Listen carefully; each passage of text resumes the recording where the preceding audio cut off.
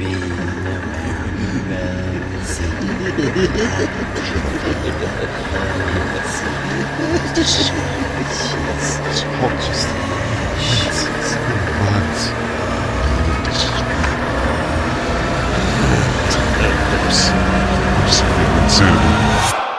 talk.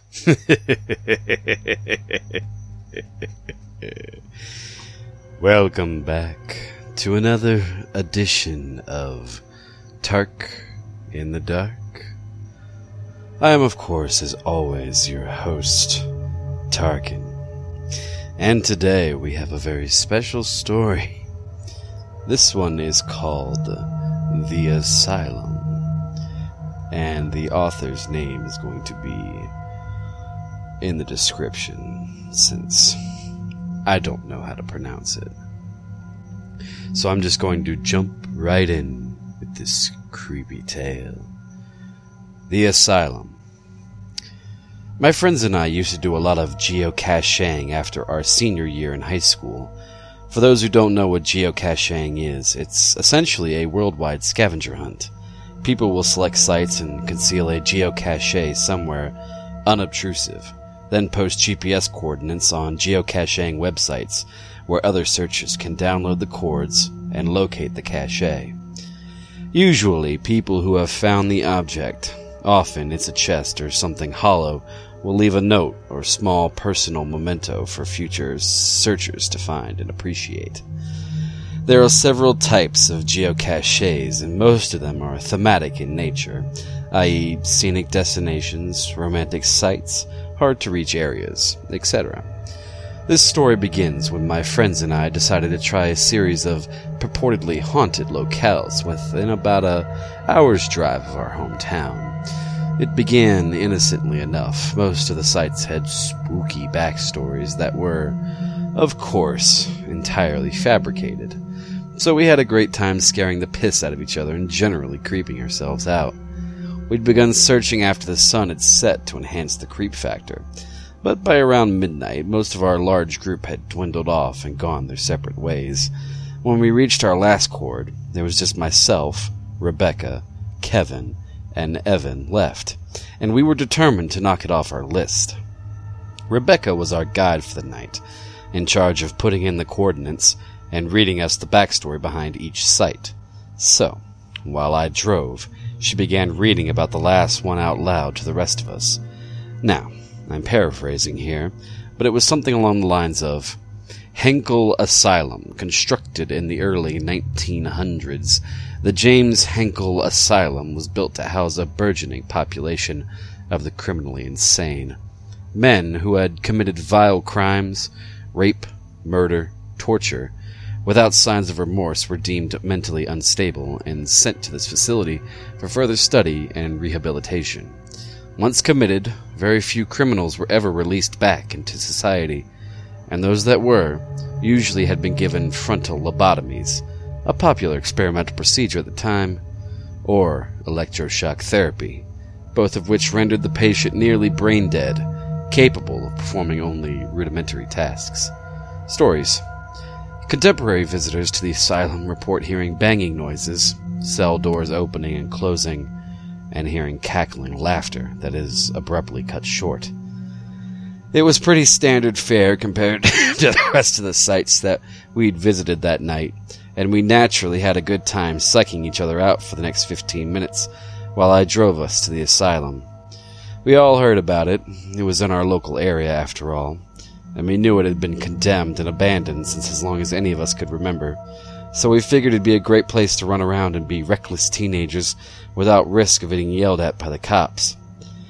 When we finally arrived, it looked like something straight out of one of those cheesy B-movies they show on Sci-Fi. Chain-link fence with barbed wire around the perimeter, 2 guard towers flanking the main gate, which was, of course, chained and locked shut with a big "No Trespassing" sign hanging from it. The asylum itself was decrepit, looking like it hadn't been touched for decades, which was surprising since we grew up in a pretty nice area where the municipal lawmakers tried to keep everything looking spiffy for the tourists. Needless to say, we promptly ignored the sign on the front gate and hauled ourselves over cameras and GPS in hand, and walked towards the asylum. Now, given our attitude toward the previous sites, you've probably gathered that I'm somewhat of a skeptic. I believe that there are paranormal things that can't be explained, yet. But I'm not exactly summoning demons in front of a bathroom mirror.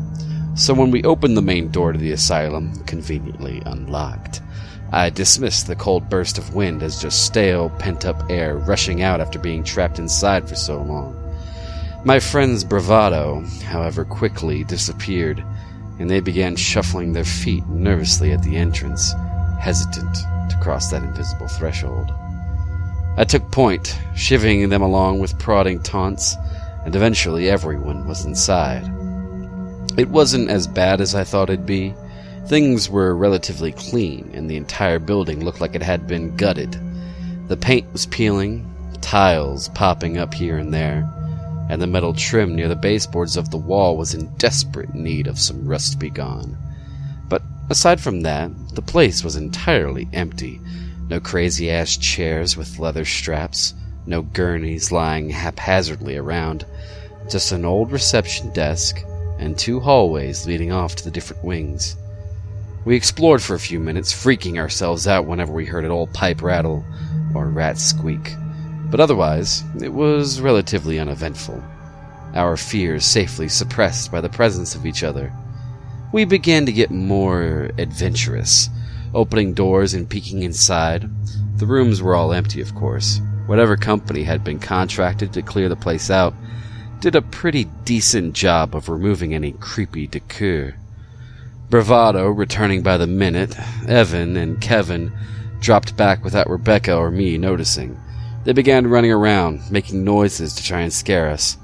I'm not gonna lie, it worked until I realized that they were gone and probably the cause of all the racket. Then returned laughing and breathless to a decidedly paler Rebecca. She seemed to be a lot more put off by the whole place than the rest of us, or at least she didn't hide it as well. She quietly suggested we leave. Not to be outdone by the other guys of the group, I told her she was more than welcome to wait in the car if she wanted, but I was going to stick around for a few more minutes. Exasperated but defeated, she finally caved and followed us where the GPS was leading, the 2nd floor. This is where I started to feel genuinely scared. Before, I was just kind of creeped out, but there was something about that whole floor that literally gave me the shivers. Despite it being a warm summer night, we started opening doors like before, but we were all a little more sober about it. I guess I wasn't the only one who was feeling weird. Finally, about midway through the hall, we opened the door to a room, and there, lying in the middle of the floor, was an honest-to-God straitjacket. I'm not bullshitting you. Every other room was devoid of objects, but there it was, a fucking straitjacket, in the middle of the floor of some random-ass room in a condemned mental asylum. We all looked at each other with raised eyebrows, as if to say, guys, you seeing what I'm seeing? And of course, trying to be a macho man to show off for Rebecca, I piped up with the most ridiculous idea I could think of at the time. Dude, I'm gonna put it on. Years of horror flicks and creepypasta should have trained me not to put on the creepy straitjacket in the creepy hall, in the creepy asylum. But teenage dumb fuckery won over, and once the words were out, I couldn't just wuss out.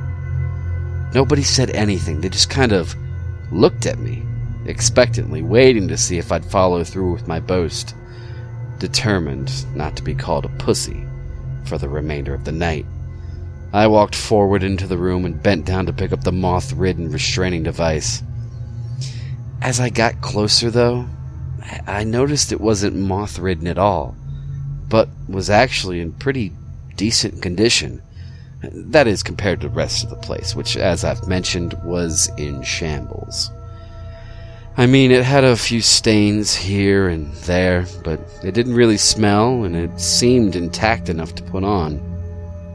As soon as I picked it up, though, I got this overwhelming sense of dread. You know that drop in the pit of your stomach right as you go over the lip of a roller coaster? That feeling in the bottom of your gut that says, I'm gonna die. I just know it. Yeah, well, I got that really strong and totally ignored it.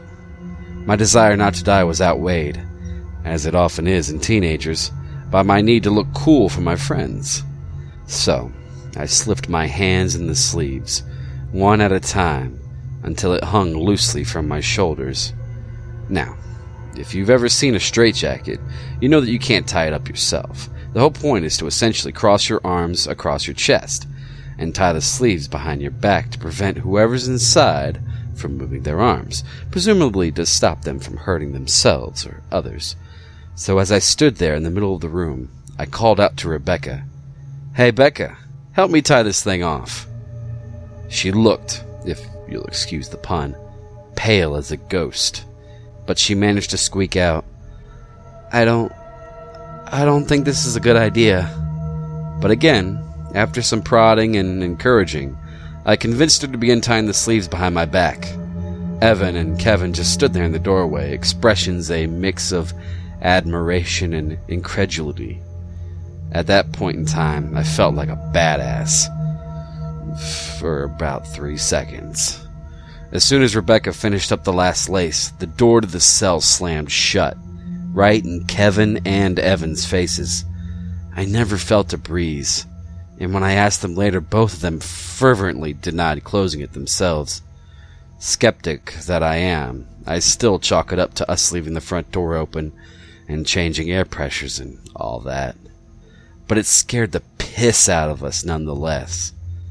Then, I felt a pressure on my chest, like someone was sitting on it, or as if someone was pulling the sleeves tighter behind me, and it began to get even harder to breathe. I couldn't even summon enough air to whisper, much less call out for help. My vision narrowed to tiny specks, and I swear I heard someone laughing shrilly as I neared unconsciousness. The pressure increased with a sudden tug, and my world went black. When I woke up, my vision was foggy, or at least I thought it was, until I realized it wasn't just foggy, it was dark, like staring through a lens that's been collecting soot. I blinked a few times and the darkness wavered but didn't dissipate. Now, I've passed out and blacked out before, but whenever I woke up it was nothing like that. Either my vision gradually cleared up or it was blurry, but never in my life have I been able to recreate the shadowy haze I saw in the asylum that night. Then, from the murky depths, 2 small pinpoints of light appeared a few inches in front of my face, glaring a lurid red, and a dim echo of the laughter I heard before surrounded me. As soon as they appeared, however, they were replaced by 2 brilliant shafts of incandescence. Evan and Kevin shining flashlights down on my face. The last thing I remember hearing before I lost consciousness was Rebecca's scream and the door banging open, which probably explains why those 2 were standing over me with flashlights in hand. I gradually became aware of a dull murmur that I recognized as Rebecca asking me, "Please wake up, please, please, please wake up," as she shook me. She just kept saying it over and over again, kept sobbing and shaking me. When my vision cleared enough, I glanced over and saw that her eyes were completely red, like she'd been crying for a while. Trying to muster some shred of manliness, I found myself speaking in a surprisingly calm voice, given how I was actually feeling. I remember distinctly what I said, word for word. "Get those fucking flashlights out of my face, you douchebags." Expecting a laugh, or at least some reciprocal insults, I was kind of shocked when they looked at each other quizzically, seeming surprised. You're okay?" Evan asked incredulously. "Yeah, why the hell wouldn't I be? Becca just tied the things too tight. I couldn't breathe, so I passed out." "How long was I out for, anyway?" I inquired. Apparently, it had been long enough for them to untie the straitjacket, allowing me to rub a hand across my face. Another shared look of disbelief. "Dude," Kevin began slowly, "you've been out for like 15 minutes. We were about to call 911. We kept shaking you. Evan even tried pinching you so hard he drew blood. But you wouldn't wake up." I felt a cold chill run down my spine, and the straitjacket hanging limply from my shoulders suddenly began to feel a bit tighter. Hastening to pull it off, I tried not to look panicked as I threw it to a corner of the room. Rebecca just sat there, still shaking and crying a little bit, and in spite of the ordeal I'd just gone through, I had enough sense to go over and try to comfort her. We left that room without a word, geocache be damned, and walked back to the car in complete silence, broken only by the occasional sniffle from Rebecca. The sun started coming up, and as I dropped everyone off at their respective homes, we said quiet goodbyes. Rebecca was the last stop before I finally made the trip home myself. Being the gentleman that I am, I walked her to her door, but she paused at the entry and looked me in the eye. In the light of the gray dawn, I could see her eyes were still reddened from all the crying. She was very quiet, and she said, "I have to ask you something." "Yeah, sure, what is it?" I said, half expecting another, "You sure you're all right?" like I'd been getting the whole ride home. She surprised me by asking, "Do you know how long it took Evan and Kevin to get the door open?" Her eyes held a look that I could never forget. It was raw fear. Something happened in that fraction of time between me blacking out and them getting in there that I had absolutely terrified her. And seeing that look, I realized I was blacked out for 15 minutes. How long was she alone in that room? "No," I replied slowly. "How long?" 5 minutes. They said it took 5 minutes for them to open that stupid door. "I was in there, and I saw you, and I saw..." She broke off, another sob stopping her mid-sentence. At that point, I didn't want to know. I still don't want to know. I gripped her by the shoulders and said firmly, "Rebecca, it doesn't matter. No matter what you saw, I'm here. You're here. We're both safe. It doesn't matter. Nothing bad will happen. I promise." She just nodded numbly, opened her door, and walked inside her house. The next time I saw her, she was back to her usual self. But whenever I bring up that night to her, she freezes up and turns to stone, refusing to discuss it. I stand by what I'd said before. I don't know what happened in that room, and I don't ever want to know.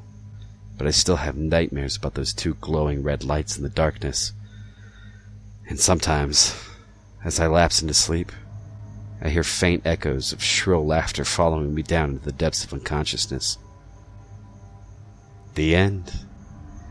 And that was The Asylum. If you liked it, like, share, and comment. If you're on iTunes, give me a rating. And most importantly, have a spooky, scary night.